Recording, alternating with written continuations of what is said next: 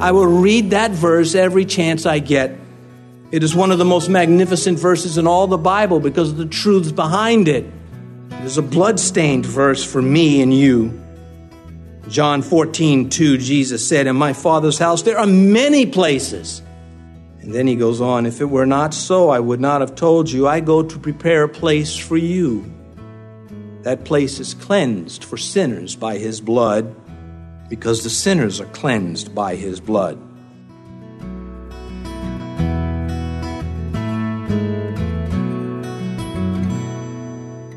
This is Cross Reference Radio with our pastor and teacher, Rick Gaston. Rick is the pastor of Calvary Chapel, Mechanicsville. Pastor Rick is currently teaching through the book of Hebrews. Please stay with us after today's message to hear more information about Cross Reference Radio, specifically how you can get a free copy of this teaching. But for now, here's Pastor Rick in Hebrews chapter 9 with a brand new message called Christ's Finished Work. Beginning at verse 23, "Therefore it was necessary that the copies of the things in the heavens should be purified with these things, but the heavenly things themselves with better sacrifices than these.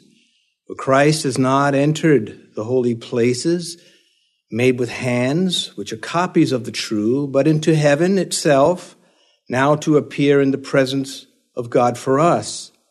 Not that he should offer himself often, as the high priest enters the most holy place every year with blood of another. He then would have had to suffer often since the foundation of the world. But now, once at the end of the ages, he has appeared to put away sin by the sacrifice of himself. And as it is appointed for men to die once, but after this the judgment, so Christ was offered once to bear the sins of many. To those who eagerly wait for him, he will appear a second time apart from sin for salvation." I hope you are enjoying this study through the Hebrews. We have some quite potent points to make out of this last paragraph of this 9th chapter. And for those of you not aware of what's going on with the Hebrew letter, there were Jews that had come to Christ, and now they were thinking about going back to Judaism or mingling in the two. And the writer is addressing this, and he is warning them, and he is just getting warmed up. When we get to chapter 10, he is going to intensify his warnings with the great truths of the gospel. And it is beneficial for all of us, for anyone who has a thought, once they come to Christ, of mixing him with something else, with some sort of weird meditation or spiritualism or anything else, you be running the risk of entering waters of anathema, and you are sternly warned not to do it. If you're thinking about going back to the world because your faith is faltering, you need to know you're on the hook of Satan. You are his catch of the day, and he will take you out, flay you, and consume you unless you button up your act and remain true to Christ and faith. You say, "I'm too weak." Well, God is not, and he loves you. And he doesn't want to see you play the fool for Satan. So run to him and stay there. And we'll make some of these points, hopefully, if God can have his way with me this morning as we consider our text. Now, first, we have to get the academic side in place. The remaining verses show how our inheritance in Christ, what he has done for us, what we will receive from him because of his death and then upon our death, how they are upheld by him. Now, a human being makes a last will and testimony. And there are times when clever lawyers and deceitful people and scoundrels get together and disregard the will of the deceased. Well, that won't be the case with Christ. No one's going to come along and meddle with what he has done. His will be done.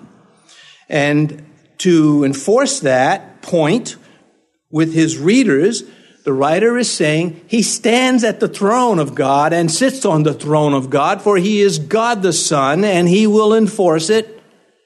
And this should encourage you to be strong at whatever comes your way. And so let's look at verse 23, because these things are real. They're not just Bible preaching and words from clever men who don't know what they're talking. It's the Spirit of God moving in the lives of human beings who are willing to receive Him. And every word of God is rich and powerful, even in those times when we can't find it, even when we are tempted to doubt. Well, let's get to it. Verse 23, therefore it was necessary that the copies of the things in the heavens should be purified with these, but the heavenly things themselves with better sacrifices than these. Well, again, he's first referring to the temple of Moses, as verse 19, for example, of this chapter, and throughout the 9th chapter and other places. The earthly temple was a symbol of spiritual truths. Behind those symbols and practices stood fact, a point that God wanted to make for sinners. The symbols are weaker than the realities behind them. They're supposed to be. So if you went to the Old Testament temple and you saw the bull being offered, it was a symbol of the Messiah to come, of what sin has done to humanity and creation, that there's blood on the hands of sinners. But there's a greater offering than that bull or that sheep. There is Messiah, God the Son. And so again, the symbols are weaker than the realities behind them. Those religions, or that religion, and her rituals speak of the reality of God. And that's what the Bible is. When you are memorizing scripture verses, you are in touch with a reality that is eternal in the heavens and is not a waste of time. And all of your prayers, especially the unanswered ones, are remembered by God forever. And you will find out when you leave this life just how much your prayers mattered to God. And because they were answered or not is not the point. The point is that you have a relationship with a God who listens and who waits, takes you home. That is the point. That's what we mean by eternal matters and the spiritual things. We go beyond this life. So he says these things should be purified. In verse 23, should be purified with these things. Because sin is not something to ignore, ever. That's why these symbols are there. God is saying, I'm not ignoring this. I'm building to a point. Because the Scripture is building to a point. He continues in verse 23, but the heavenly things themselves with better sacrifices than these. This does not imply that there's something in heaven that is unholy and needs to be purified, not directly, but indirectly it does. Because cleansed in this sense, in anticipation of sinners arriving. That's the point. That's the message. That those who come to heaven from earth are sinners, but they've been cleansed. You cannot come to God in heaven just as you are. You have to be cleansed. You can come to confession, admission, that is, of your sin. You can admit, I am a sinner and I need you, Lord Jesus. You come just as you are. But you don't stay that way, whether you feel it or not. You have to be washed in the blood of the Lamb. You have to be bought. You have to be born again, touched from God Himself in that sense. And this is a work that only He can do. And so God, He does not ignore sin. He's made a way to defeat it. He's made a way to overcome and defeat its power to damn souls to eternal separation from Him. Christ died for us, and His death purifies us. And the temple on earth, it demanded purification, and in that sense, the place of God in heaven demands purification too. And so you could say that the blood of Jesus Christ decontaminates us, because sin has contaminated humanity. All of us are defective in that sense. And so he makes that clear to them. They understand this. They know about the temple. They do not need a cultural class. They're right there with Him. Verse 24, for Christ has not entered the holy places made with hands, which are copies of the true, but into heaven itself, now to appear in the presence of God for us. For us. You could put for me, for you. He did not enter behind the temple veil that was on earth, Solomon's temple, and then, any of them, Moses, Solomon's, or the one that Herod had expanded. Christ did not serve as a priest there from the tribe of Judah. He's covered that already in this Hebrew letter. He says, which are copies of the true. Again, all the blood spilled, the years, the many gallons and gallons of blood spilled from the offerings at the temple, they were Old Testament sketches, a faint illustration of the shed blood of Christ Jesus for sinners. They were sermons. They were living and dying sermons. Before his resurrection, no sinner after death could enter heaven. All resided in the abode of the dead. There were two places, one for the wicked, which there still is, and there was a compartment for the righteous, which there no longer is, because those that were righteous and died are now taken to heaven in Christ after his resurrection, after his crucifixion. When he said to the thief, today you will be with me, he meant it. Ephesians 4 tells us about this a little bit. He says, therefore, he says, Ephesians 4:8, when he ascended on high, he led captivity free. He freed those that were separated from God. Though they were righteous in the abode of the dead, they were not in heaven, but they are now. Sin first occurred in heaven, not on earth. The first sin that we know about was not committed by a human being. It was not Adam and Eve. It was Satan. It was Lucifer. It was an archangel. It was one entrusted in the presence, the throne room of God. Lucifer, the son of the morning star.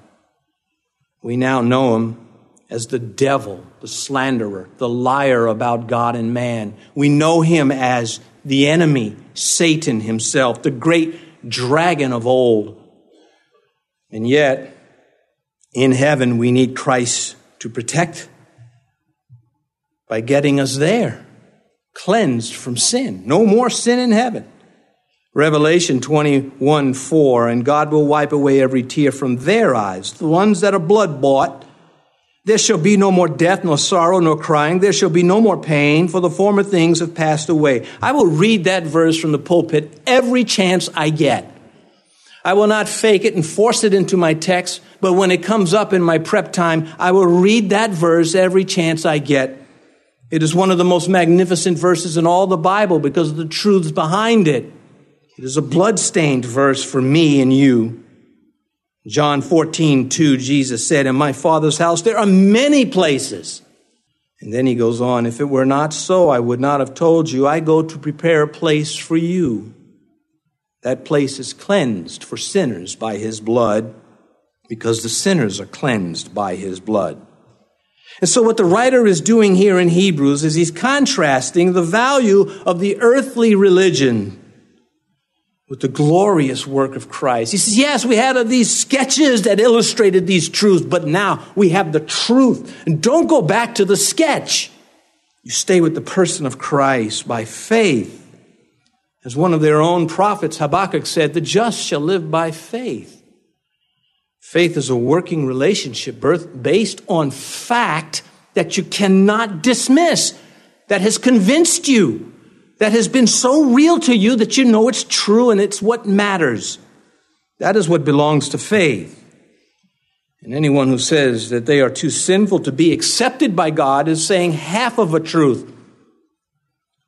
If there were no cross of Christ, if there were no resurrection, it would be the whole truth. But it is not. And therefore, anyone who dies without receiving the forgiveness of Christ nonetheless is doomed.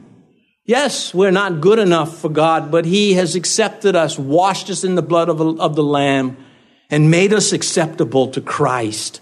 And that is our message.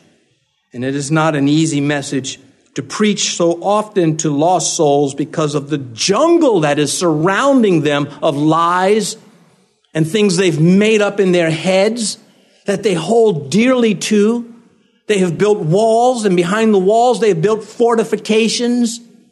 And Satan has been supplying them with as many resources as he can. And it is up to us to storm the walls, to break through the gates with truth and love and patience and prayer and endurance, while all the time strengthening our own faith, forging our own faith in the Spirit of Christ by participating in the faith.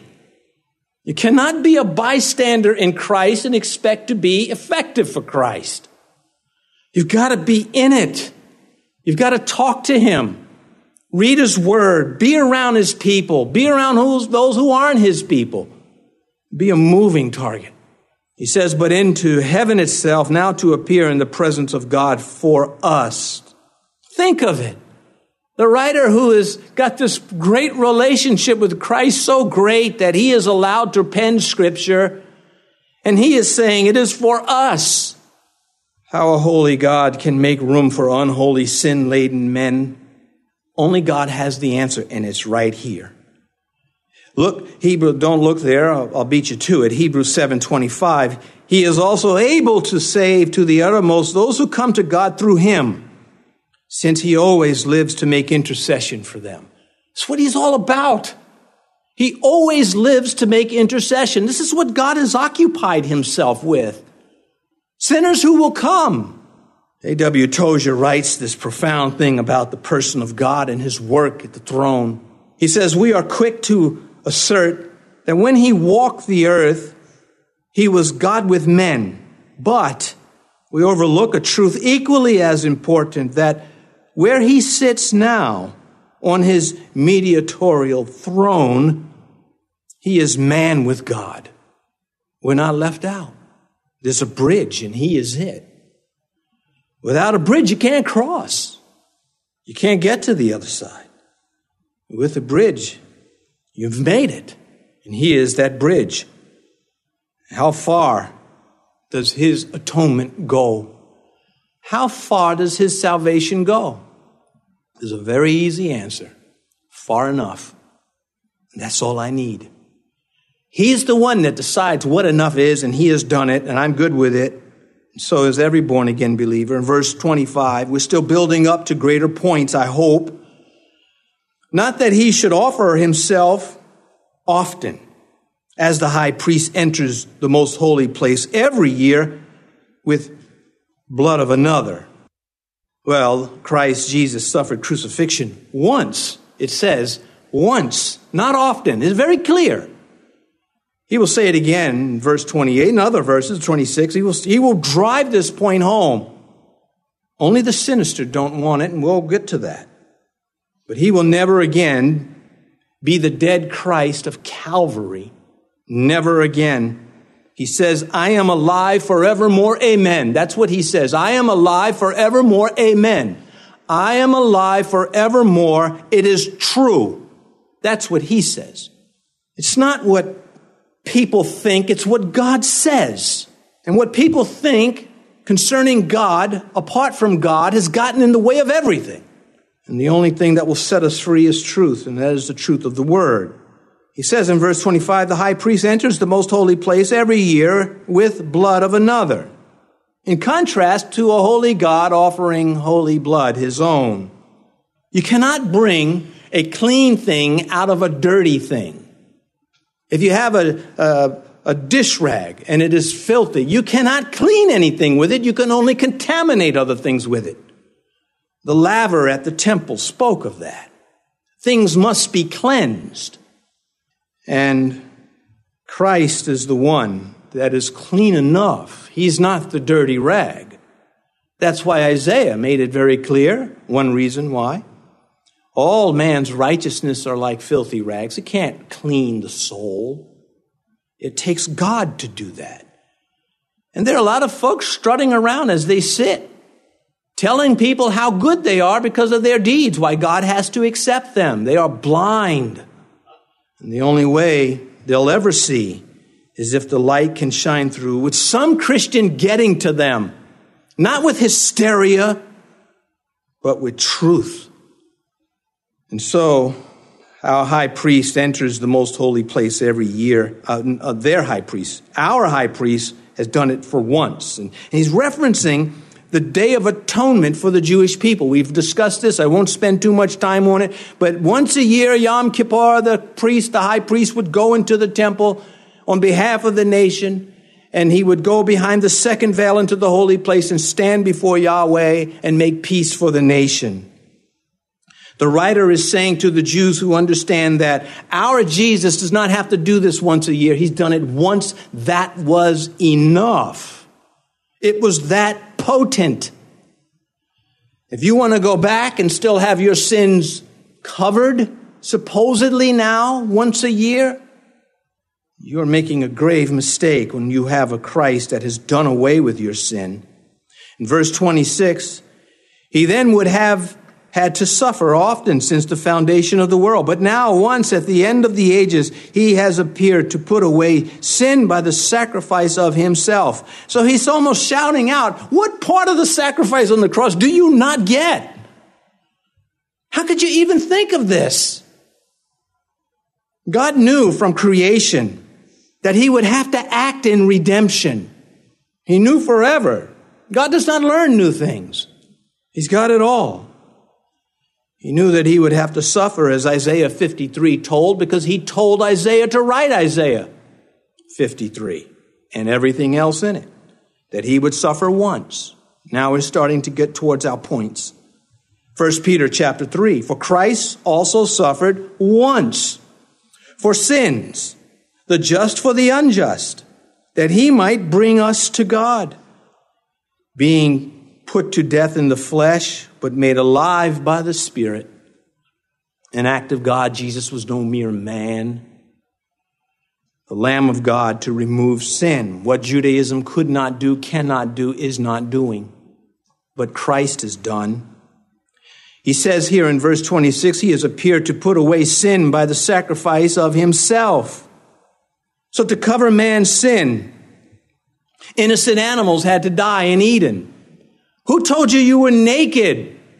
It was the consciousness, the awareness of sin. Everything was broken now. And animals were slain, animals who did nothing.